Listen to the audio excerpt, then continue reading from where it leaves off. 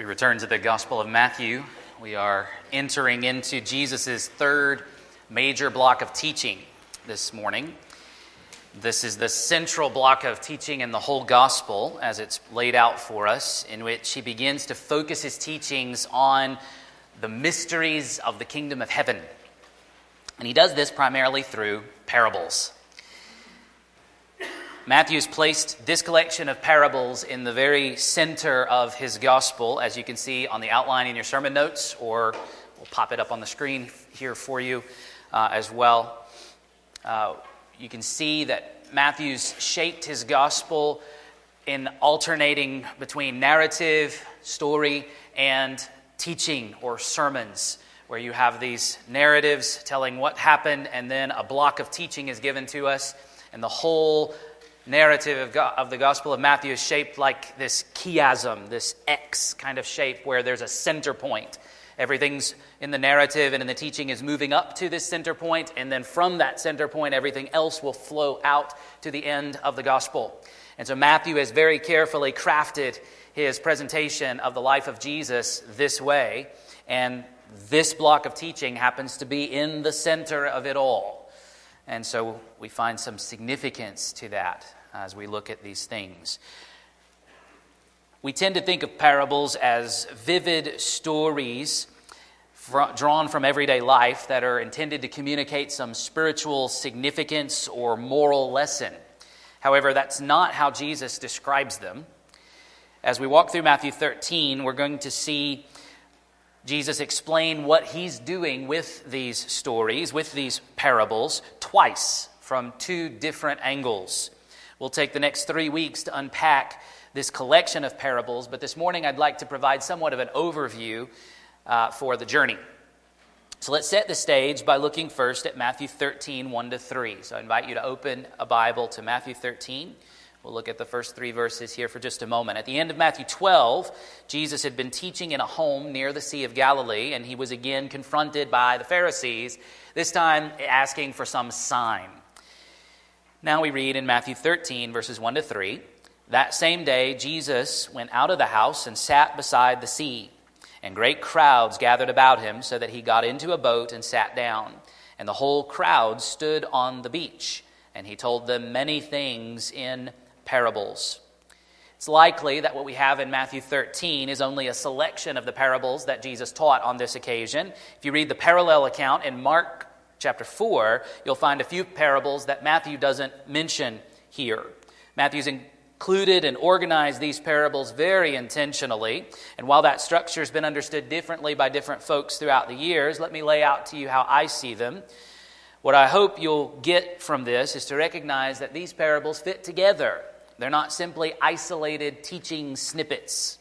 I've outlined this chapter in your sermon notes as well, and we'll put that on the screen also. Matthew's chosen 7 parables to highlight for us. The first, which I've entitled "The Sower and the Soils," is meant to introduce and serve as kind of an umbrella over all the others. Then you get 2 groups of 3 parables lumped together by certain theme. So he tells the parable of the sower and the soils. Then he fields the question, why parables? Then he explains the meaning of the parable of the sower and the soils. Then he groups together 3 more parables, the wheat and the weeds, the mustard seed, and the hidden leaven. These 3 parables are linked by the theme of farming and food production. Then Jesus again addresses the question, or Matthew rather addresses the question, why parables? But gives an answer that's slightly different, slightly coming from a different perspective. Then Jesus explains the meaning of the wheat and the weeds. Notice how that sequence mirrors the first group. Then we get the final group of 3 parables, hidden treasure, the pearl of great value, and the dragnet. These 3 parables are linked by the theme of business transactions, so that the kingdom of heaven can be understood in terms of business transactions. Like with farming and farm production, the kingdom of heaven can be understood in terms of farming and food production. So then at the end, Jesus provides an explanation for the parable of the dragnet, and then he closes by questioning whether the disciples have understood, which they confidently, perhaps overconfidently, say that they have. So what is a parable then? It's right to describe them simply as earthly stories with heavenly meanings.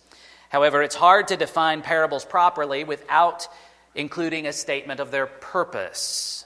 That's where I'd like to go before we actually look at the first parable in Matthew 13. So let's skip down to verses 10 to 17 to show how Jesus answers the question, why parables?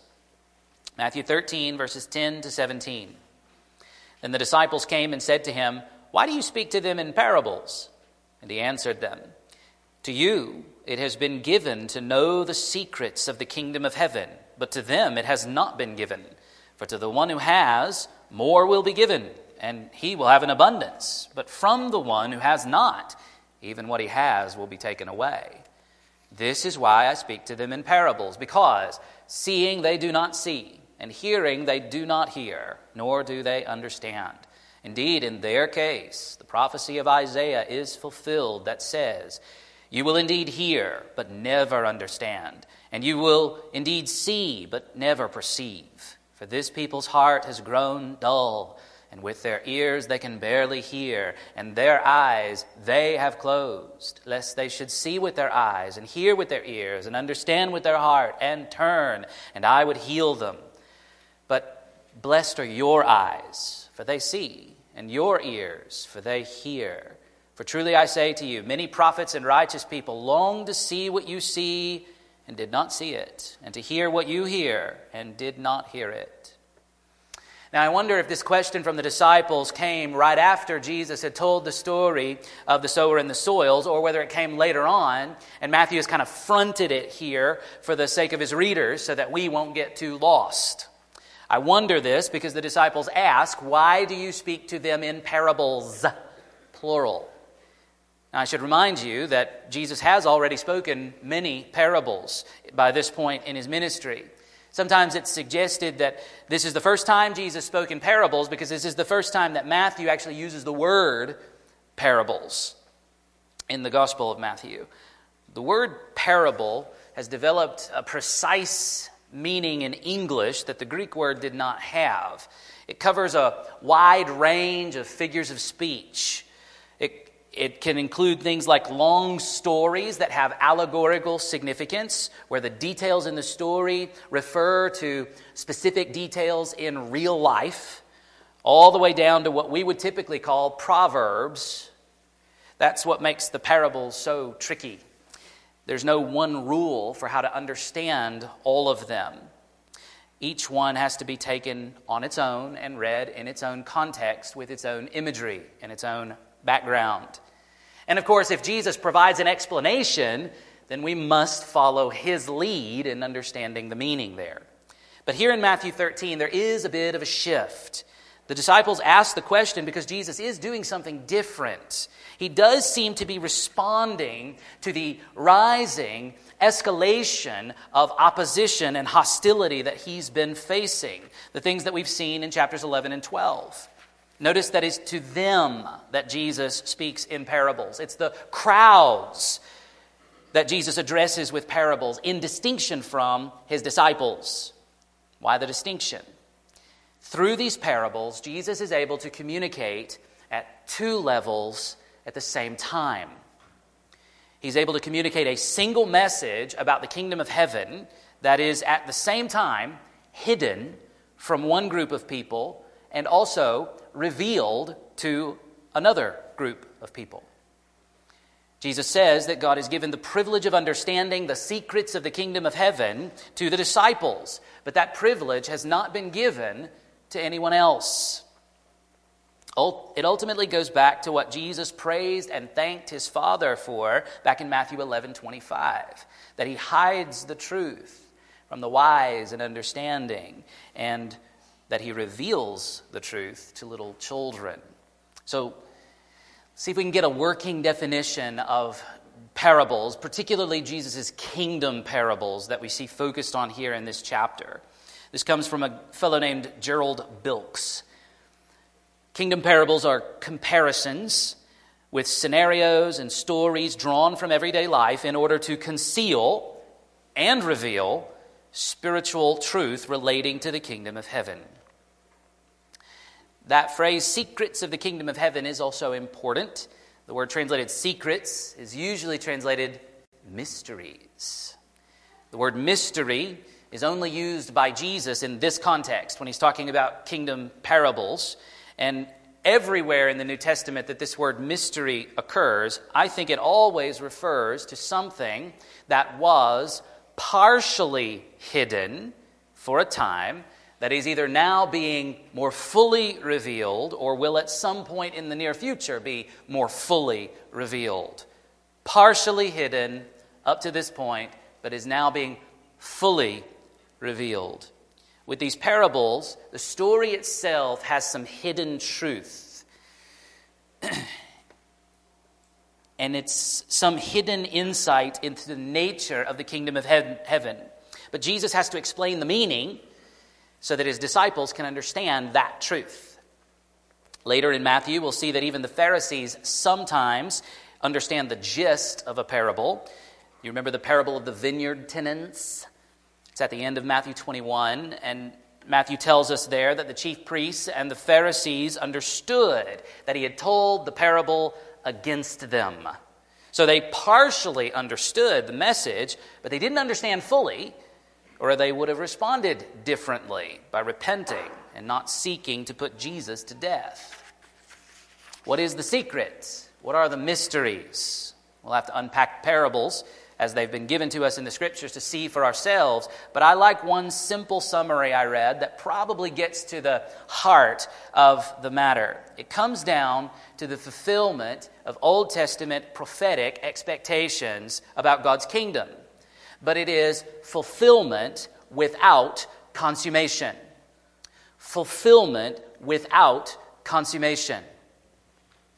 Verse 12 in this light is unexpected. I am accustomed to the Bible speaking of divine reversals, where God humbles the proud and exalts the humble, where God blesses the poor and curses the rich, where God takes from those who have and gives to those who have not. In this case, God gives more to those who have and takes from those who have not. Thus, we have to see a dual purpose in these parables, to reveal to some and to conceal from others. The crowds are a mixed group. Some of them will come to follow Jesus. Some of them will remain curious but not committed. Some of them will be Pharisees who actively oppose Jesus. But they've all come to listen to Jesus' teaching, and Jesus is going to sift them out through parables. He recognizes that many of them are watching him, but not really interested in seeing who he is. They're listening to the words coming out of his mouth, but they're not interested in changing their lives based on what he says. And Jesus says they're fulfilling a prophecy of Isaiah. He quotes from Isaiah chapter 6, verses 9 and 10. And this comes from Isaiah's famous call story. Isaiah's mission is being described. He is to preach to the people of Israel who have long been hardened in their rebellion, and it's time for judgment. So the people of Isaiah's day fulfilled these words, but the people of Jesus' day really fulfilled these words. The word Jesus uses for fulfilled in this verse is unique, and it can mean fulfilled again or fulfilled completely. The people are responsible for their responses to Jesus, and they're never going to change. Notice there in verse 15 that they have shut their own eyes. God in the flesh is standing in front of them, speaking words of grace and love and truth, announcing his glorious kingdom and inviting them to be a part. And they cover their eyes, they stick their fingers in their ears, and refuse to look, refuse to listen, refuse to understand. They are choosing ignorance. They are choosing rejection. Therefore, they are choosing judgment. Jesus' parables are a form of judgment against them, against those who have hardened themselves already against Jesus. Pastor Douglas Wilson puts it this way: the parables were given to illuminate the enlightened and to darken further those who love darkness. This is no different than what Paul says in Romans 1, that God gives sinners over to greater sinfulness as a way of revealing his wrath against them. Charles Spurgeon says, those who refuse to see are punished by becoming unable to see. The penalty of sin is to be left in sin. But the disciples have eyes to see and ears to hear. They have eyes that are blessed, fortunate, happy, to be congratulated. Why? Their eyes see, their ears hear. They are greater than John the Baptist. They are greater than the prophets and righteous people of old, privileged to see and hear the inauguration of the kingdom of heaven and even to participate in it. What sets the disciples apart? They seem to understand the meaning of the parables just as little as everybody else who hears them. So what's the difference? Two things. First, and primarily, the choice of God to reveal these things to them. But secondly, they understand enough to come to Jesus to ask for more information. As we move into looking at this specific parable, let me remind you of something else interesting that Jesus said in this context, recorded for us in Mark. Mark 4:13, we read Jesus saying to the disciples, "Do you not understand this parable? How then will you understand all the parables?" It's as though Jesus is saying, if you don't get this one, you won't get any of the others. And I think the corollary is implied. If you can get this one, you can get the others. Thus, the meaning of the parable of the sower and the soils provides some key for understanding the other kingdom parables. Jesus is doing what a good teacher often does in a math or science class. He works out a problem on the board, showing all the steps to get the correct answer. Then he sends his students home with homework, similar problems that can be worked out by the same method. So Jesus works out a couple of the parables and then turns us loose on the rest. So let's get the story in front of us, shall we? Picking up at the end of Matthew 13, verse 3. A sower went out to sow, and as he sowed, some seeds fell along the path, and the birds came and devoured them. Other seeds fell on rocky ground where they did not have much soil, and immediately they sprang up, since they had no depth of soil. But when the sun rose, they were scorched. And since they had no root, they withered away. Other seeds fell among thorns, and the thorns grew up and choked them. Other seeds fell on good soil and produced grain, some 100-fold, some 60, and some 30. He who has ears, let him hear. Now, can you try to imagine that you picked up this story on some piece of parchment out in the desert? You've never heard of Jesus. You know nothing about Christianity. What would you conclude is the point of the story? Would you guess that it has some spiritual meaning? I would probably assume that this was part of some kind of farming manual. And the writer's describing what would happen if you don't scatter seeds carefully. I would think that this might be a cautionary tale about making sure that you sow in good soil only. Even if you put yourself in the sandals of Jesus' first hearers, the original audience here who heard the story, you wouldn't have much more of an indication of what Jesus is talking about. You might assume, because it's Jesus telling the story, that there is some spiritual significance, but what could it be? If you assume that the sower is God, well, the story might actually put God in a bad light, like he doesn't know where the good soil is and doesn't know how to focus his sowing so that it's productive. One writer suggests that to Jesus' original audience, not even considering us, to Jesus' original audience, the parable must have seemed like promising to develop a winning hockey team by teaching knitting. Our familiarity with the parable and its explanation leads us to lose the strangeness of the story. Some folks even say that the story is self-explanatory, that its meaning is readily apparent. But that goes directly against what Jesus says is the purpose of parables. They are intended to conceal the truth. Therefore, they cannot be straightforward. The story itself is simple, but it requires a knowledge of the farming practices of the ancient world. Now, I was raised on a farm of sorts, I mentioned last week, but my grandparents would indeed swear that I was born a city boy. So my understanding of farming, both ancient and modern, is very much dependent on what I read. So let me quote the description of commentator Simon Kistemaker.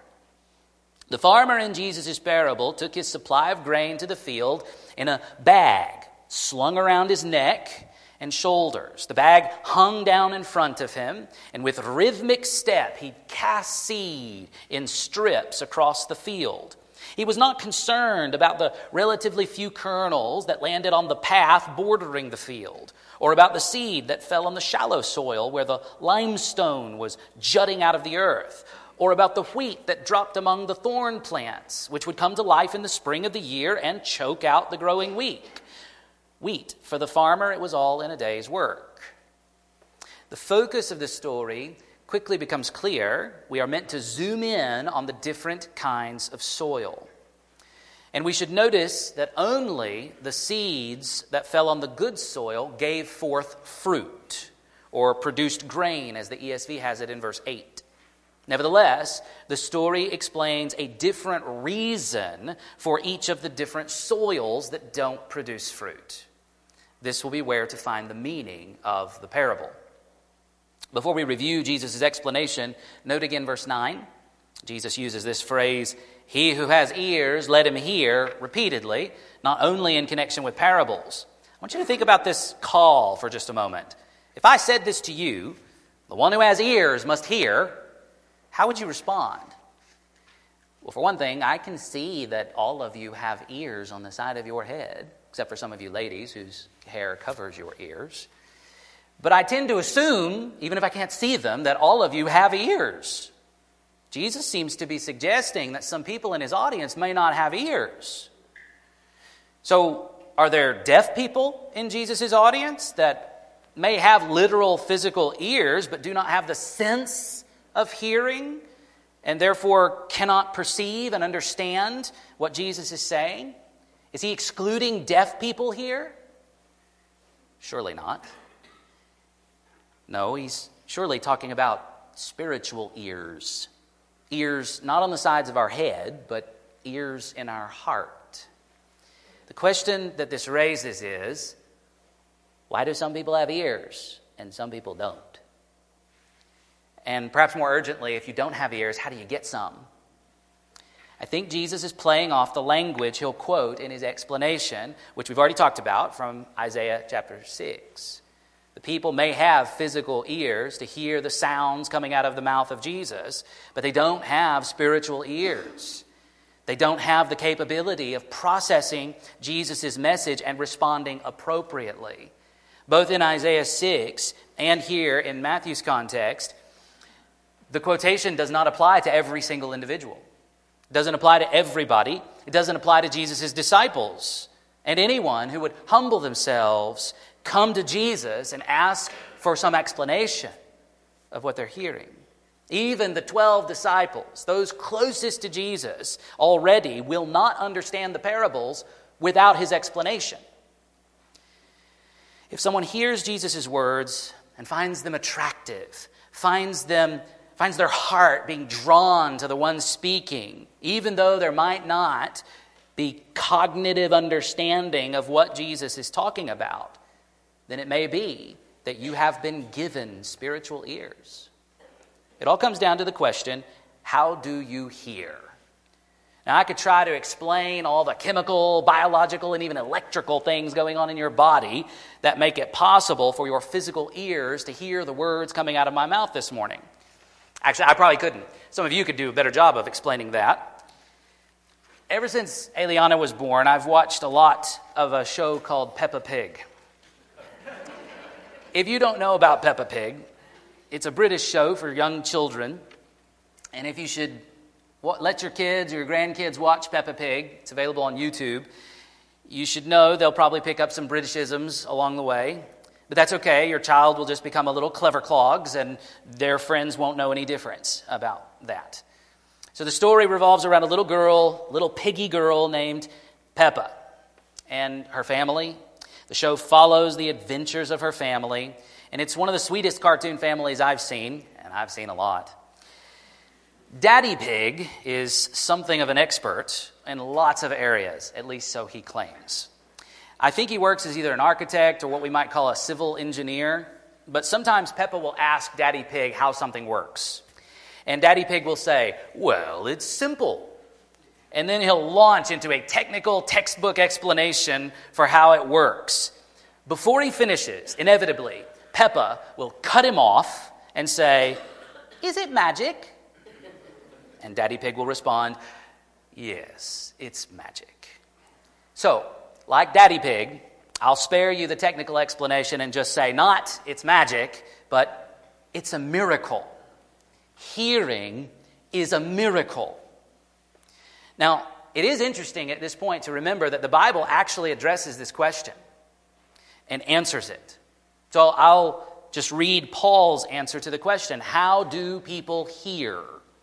And by hearing, both Jesus and Paul mean hearing with understanding and an appropriate response. Paul answers this question in Romans 10:17. So faith comes from hearing, and hearing comes through the word of Christ.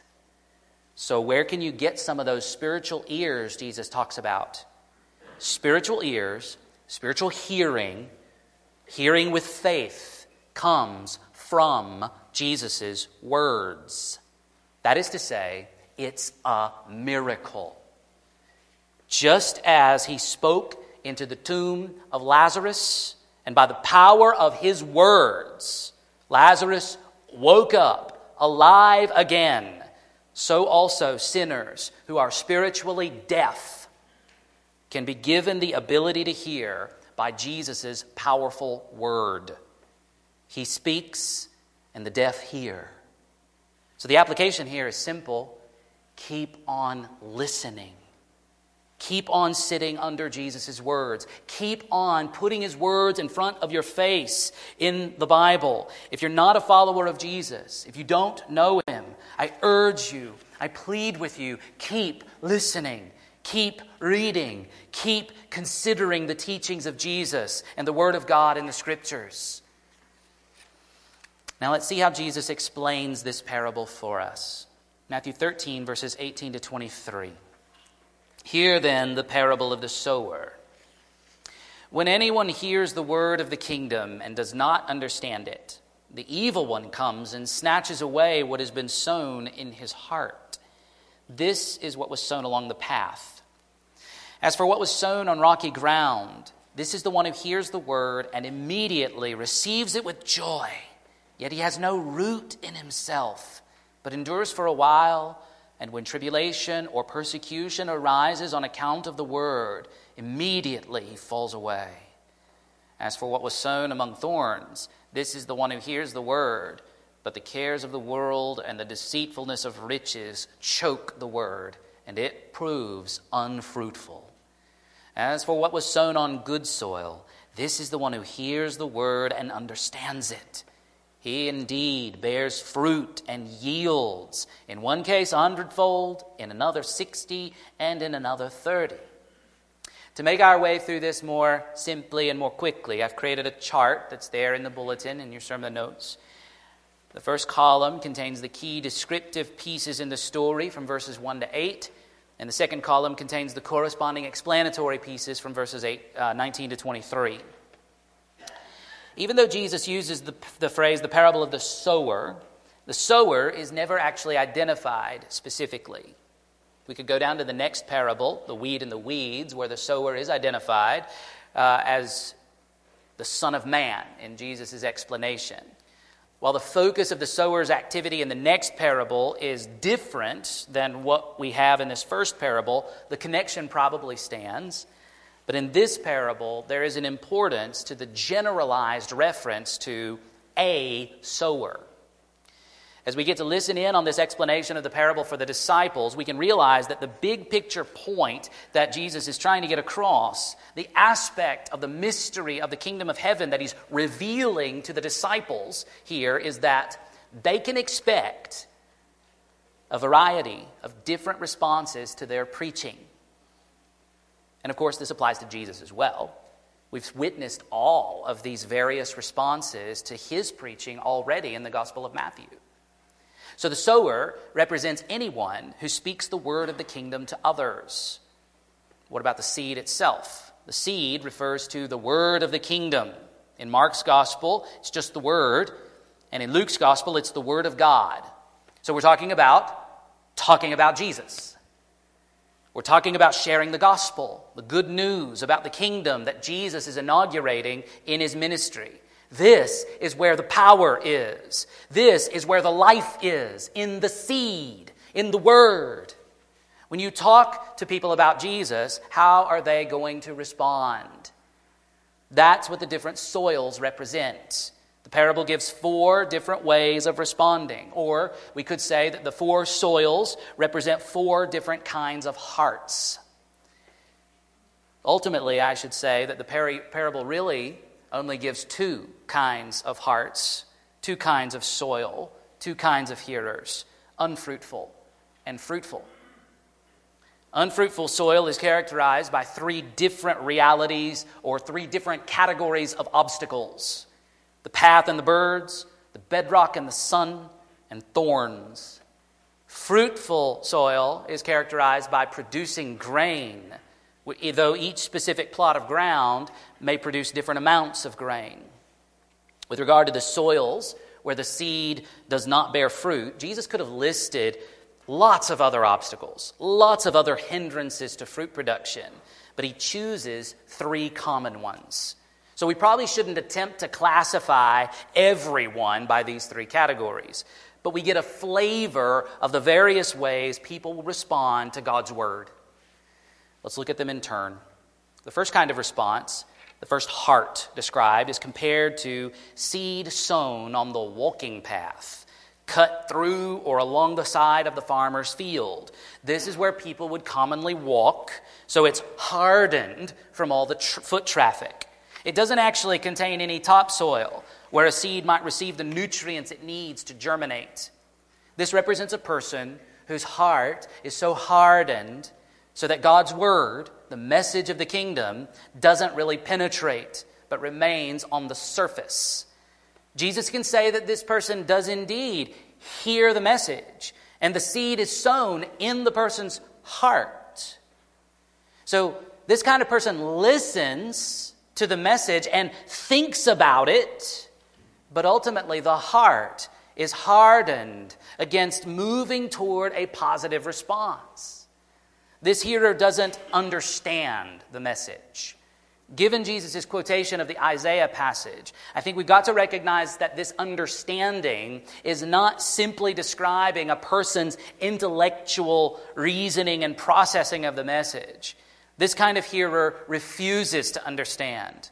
It's a willing ignorance. The Pharisees are a good example of this first soil. They've heard the word of the kingdom, but they intentionally twist it by attributing his miracles, which validate his message, to the power of the devil. They refuse to see how Jesus' actions and his message are rooted in the Old Testament scriptures, regardless of how clearly and how abundantly Jesus demonstrates that rootedness. Jesus' disciples, and thus you and I, should continue to expect hard-hearted rejection of our message from some people.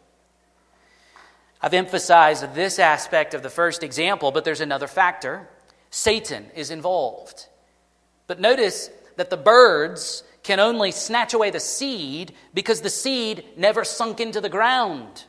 It sits on the surface, unreceived into the ground, so that it might be easy prey. Thus, for the Pharisees and others like them, a hard heart puts them in danger of having the word completely removed from them. Satan is perhaps the agent who so twists the message that the hearers who have already initially rejected it, when they think of the message again or when they hear it again, it sounds to them increasingly foolish. But the primary responsibility for rejection is with the person and not Satan. Pastor Doug O'Donnell vividly describes the process with regard to the Pharisees as we've seen it unfold in the Gospel of Matthew. He writes, "It doesn't take long for their hearts to harden. When they hear Jesus say that he has the authority to forgive sins, their hearts begin to tighten. And when they see him welcome sinners to table fellowship, their hearts start to slowly freeze. And finally, once he breaks their sacred laws by healing a man on the Sabbath, their small, cold hearts become calcified, as hard as the floor. And the seed, still sitting there right atop their hard hearts, is an easy swallow for Satan." The second kind of response, the second heart described, is compared to seed sown on rocky ground. This is a patch of ground that has a bit of topsoil where the seed can receive some nutrients and begin to germinate. But just below the visible surface, there is stony bedrock, preventing the budding plant to shoot down any roots. Nevertheless, the seed draws on the nutrients that are there and shoots up a plant immediately. But then the plant is impacted by the hot sun and can't cope. It withers away just as quickly as it shot up. In verse 5, Jesus says this is because they had no depth of soil. In verse 21, he says it is because he has no root in himself. This is describing a person who hears the word and immediately receives it with joy. Boy, that seems like a good thing. This is the person who enthusiastically responds to the gospel. This represents many who respond to invitations at evangelistic crusades or revival meetings or youth camps. Pastor Douglas Wilson says, "Enthusiasm is one of the danger signs." Why does this seed spring up quickly? Well, it doesn't have anywhere to go. That's the only way it can go, is up. It doesn't have enough soil beneath it to go down. And if the root were to go down, it would be more firmly established. So if it has nowhere to go but up, you have a revival meeting, get everybody whipped up emotionally, and then all the seed comes up rapidly. Enthusiasm is a danger sign. That doesn't mean enthusiasm is wrong, but it does mean that enthusiasm by itself, the kind of revival where people get whipped up emotionally, that's not necessarily good. In Jesus' ministry, this could be describing the folks in the crowd who have been impressed by Jesus' teaching and miracles. They are amazed by Jesus, wowed by him, but they're not committed to following him. This is the person who enthusiastically says to Jesus, "I'll follow you wherever you go," but has not really counted the cost of discipleship. They, quote unquote, believe temporarily, Jesus says. They make an eager profession of faith, but can't take the heat that his followers receive inevitably. Jesus and several New Testament writers repeatedly promise that followers of Jesus will face tribulation and persecution. Jesus is very honest about that in his evangelism. Genuine followers of Jesus endure. Fake followers fall away. Many who walked an aisle at a revival meeting or a crusade or a youth camp don't last a week after returning home, showing that their public profession was only words that didn't reflect a truly repentant, believing heart. Many of those who do come home to begin attending church turn their backs on God when cancer strikes, when their house burns down, or when someone at work laughs at them for trying to pray over their lunch, or when someone at church gossips about them. Jesus will later say, "The one who endures to the end will be saved." And I should add, many who made profession of faith at revival meetings, crusades, or youth camps proved to be good soil too. The third kind of response, the third heart described, is compared to seed among thorns. Notice that the thorns are already there before the seed is sown. Thus, this is a person who already has the cares of this world and the deceitfulness of riches inside him. The phrase, "the cares of this world," is more literally the worry of this age. Jesus warned about worry in his Kingdom Life discourse, the Sermon on the Mount. Jesus told us that worry is something to be worried about. Worry is something rooted in this age, this fallen age of human history. Do you know why worry is or can be sinful for followers of Jesus? Because this age, this old fallen age, hasn't yet come to an end. This is the mystery of the kingdom on display. It has been inaugurated. The new age has dawned, but the fullness of the age to come, the consummation of the kingdom, which will put this fallen age to its proper end, has not yet arrived. We live in the overlap of the ages. Do you know why? This is why every follower of Jesus still worries. That tension that we live with every single day. And so, even genuine followers of Jesus still struggle with worry. But for this third kind of hearer, worry and the deceitfulness of riches choke out the word. This is a person who professes faith in Jesus but is dominated by concerns related to this age and is ultimately a materialist. The spiritual life is not cared about or attended to. Or as one writer puts it, the deceitfulness of wealth combines with worry to choke out the life of the seed for the one who is trying to manage his or her life apart from God and is tempted to find the solution in worldly resources. I wonder if this is the most common kind of hearer we will engage with in this country. This is one who perhaps is the most difficult to identify. You see, I think Judas was an example of this soil. He was one of the 12, close follower of Jesus during his ministry. Yet John's gospel tells us that he was a thief who was accustomed to stealing money from the disciples. Another example was a ministry co-worker of Paul's named Demas. At the end of Colossians, Demas is alongside Paul and Luke greeting the Colossian Christians. But just a few years later, Paul has these unhappy words to say about Demas. For Demas, in love with his present age, has deserted me. The end of the matter is this: the third soil proves to be unfruitful. How do you know if seed sown is fruitful or unfruitful? How long do you keep watching? The seed might be unfruitful for many seasons, and then seemingly suddenly, the seed begins pushing out a bumper crop. But it's only the harvest of Judgment Day that will finally show publicly what kind of soil, what kind of hearer each person was. So here's one application for you. Never give up on anyone. If you're out sowing seed, if you're talking to people about Jesus, you will likely experience all of these responses and others besides. What's so interesting about the sower in this story is that he sows indiscriminately. He doesn't seem too worried about putting the seed in the right place. He's not trying to discern where the good soil is and then make sure he places the seed only there. That is not our job. I think it was Spurgeon who said that if God had marked out the elect by putting a yellow stripe down their back, instead of preaching, he'd be out there lifting up coattails.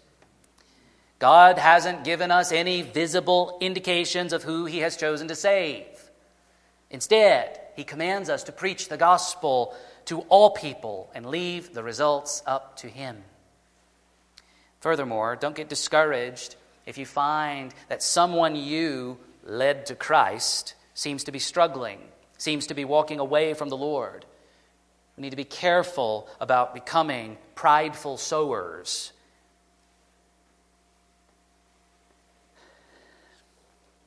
We can experience unnecessary shame when one of our plants seems to walk away and turns out to be an unfruitful hearer. Our responsibility is simply to keep sowing the word. Finally, the fourth heart described is the one who hears the word and understands it. Understanding is a loaded word here. It isn't just cognitive, intellectual understanding of the message. Rather, it is that plus proper response to the message, repentance and faith. It's fruit-bearing. Hearing must result in doing, as James also teaches us. There are differences of opinion regarding whether the yield described as 30-fold, 60-fold, and 100-fold is a huge, miraculous kind of crop, or whether it's pretty typical. It depends on how you count, I suppose, and I don't know enough about farming to decide for sure. I'd like to think this is a huge crop.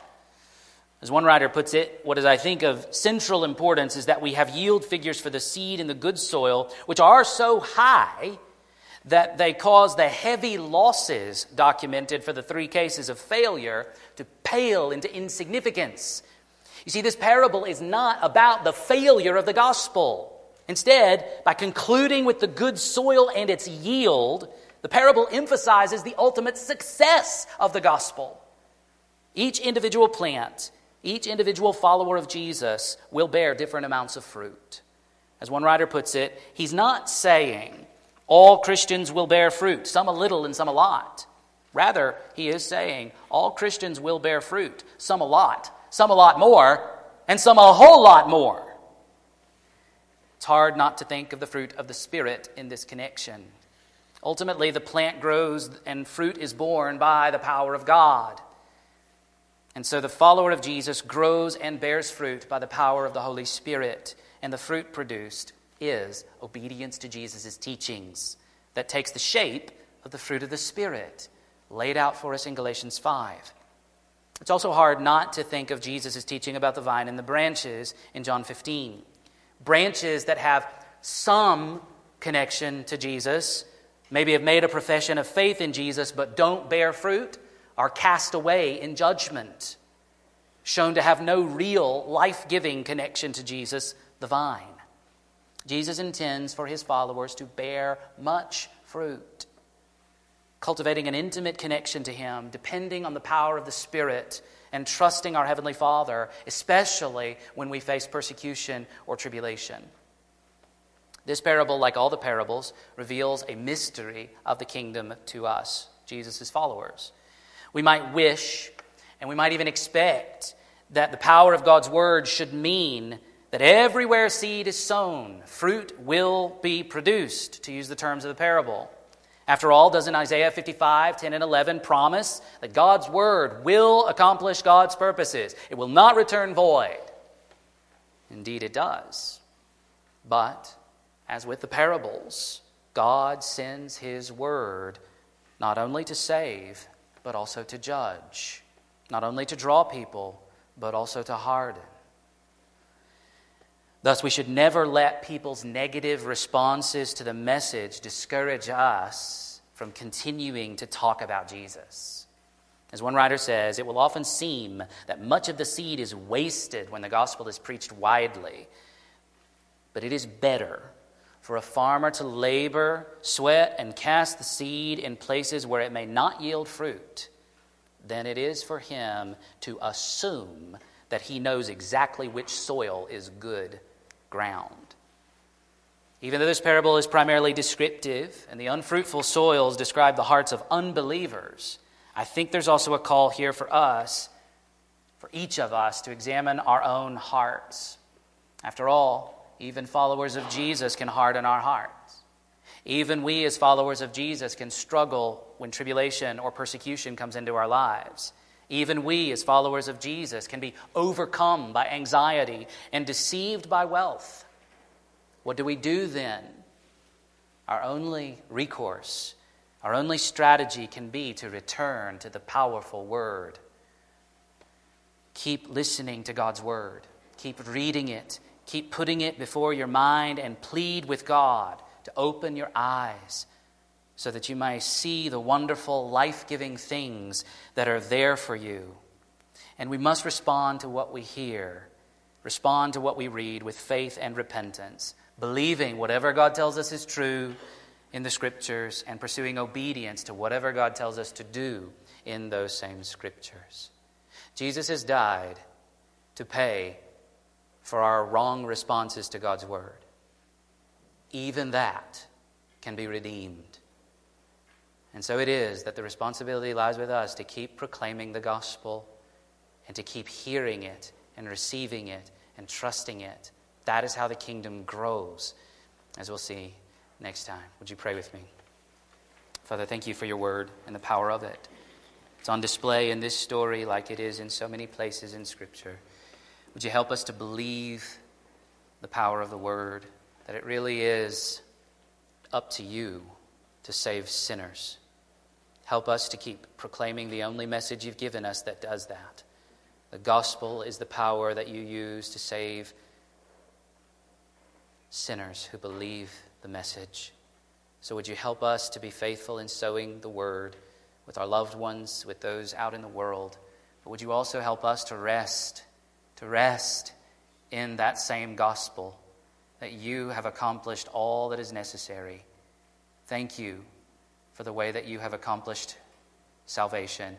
Thank you for the way that you've brought your kingdom into this world and called us out of the kingdom of darkness and brought us into the kingdom of your beloved Son. Would you help us to live in a way that honors our King? We want to worship our King. We want to point to him in every area of our lives. So would you help us to do that and help us to receive all the grace that we need moment by moment. For Jesus' sake we pray. Amen. I think we've got a couple of announcements.